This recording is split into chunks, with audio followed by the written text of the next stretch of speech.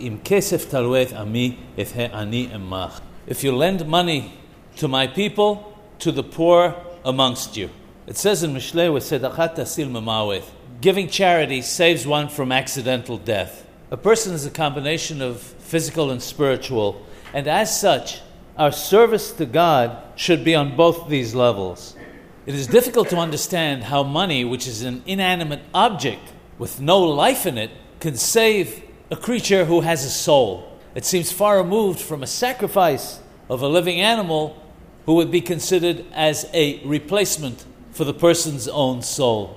As we know, God is very merciful. And when a poor person could not afford to bring an animal as a sacrifice, God accepted aserith ha'efa, a portion of flour.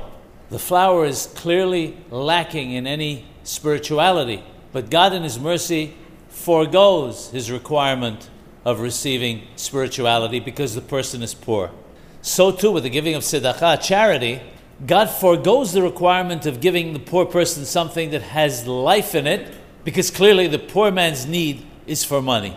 And God considers it as if we had given something with Ruach Hayim, life in it, and is therefore accepted as a replacement for the person's soul.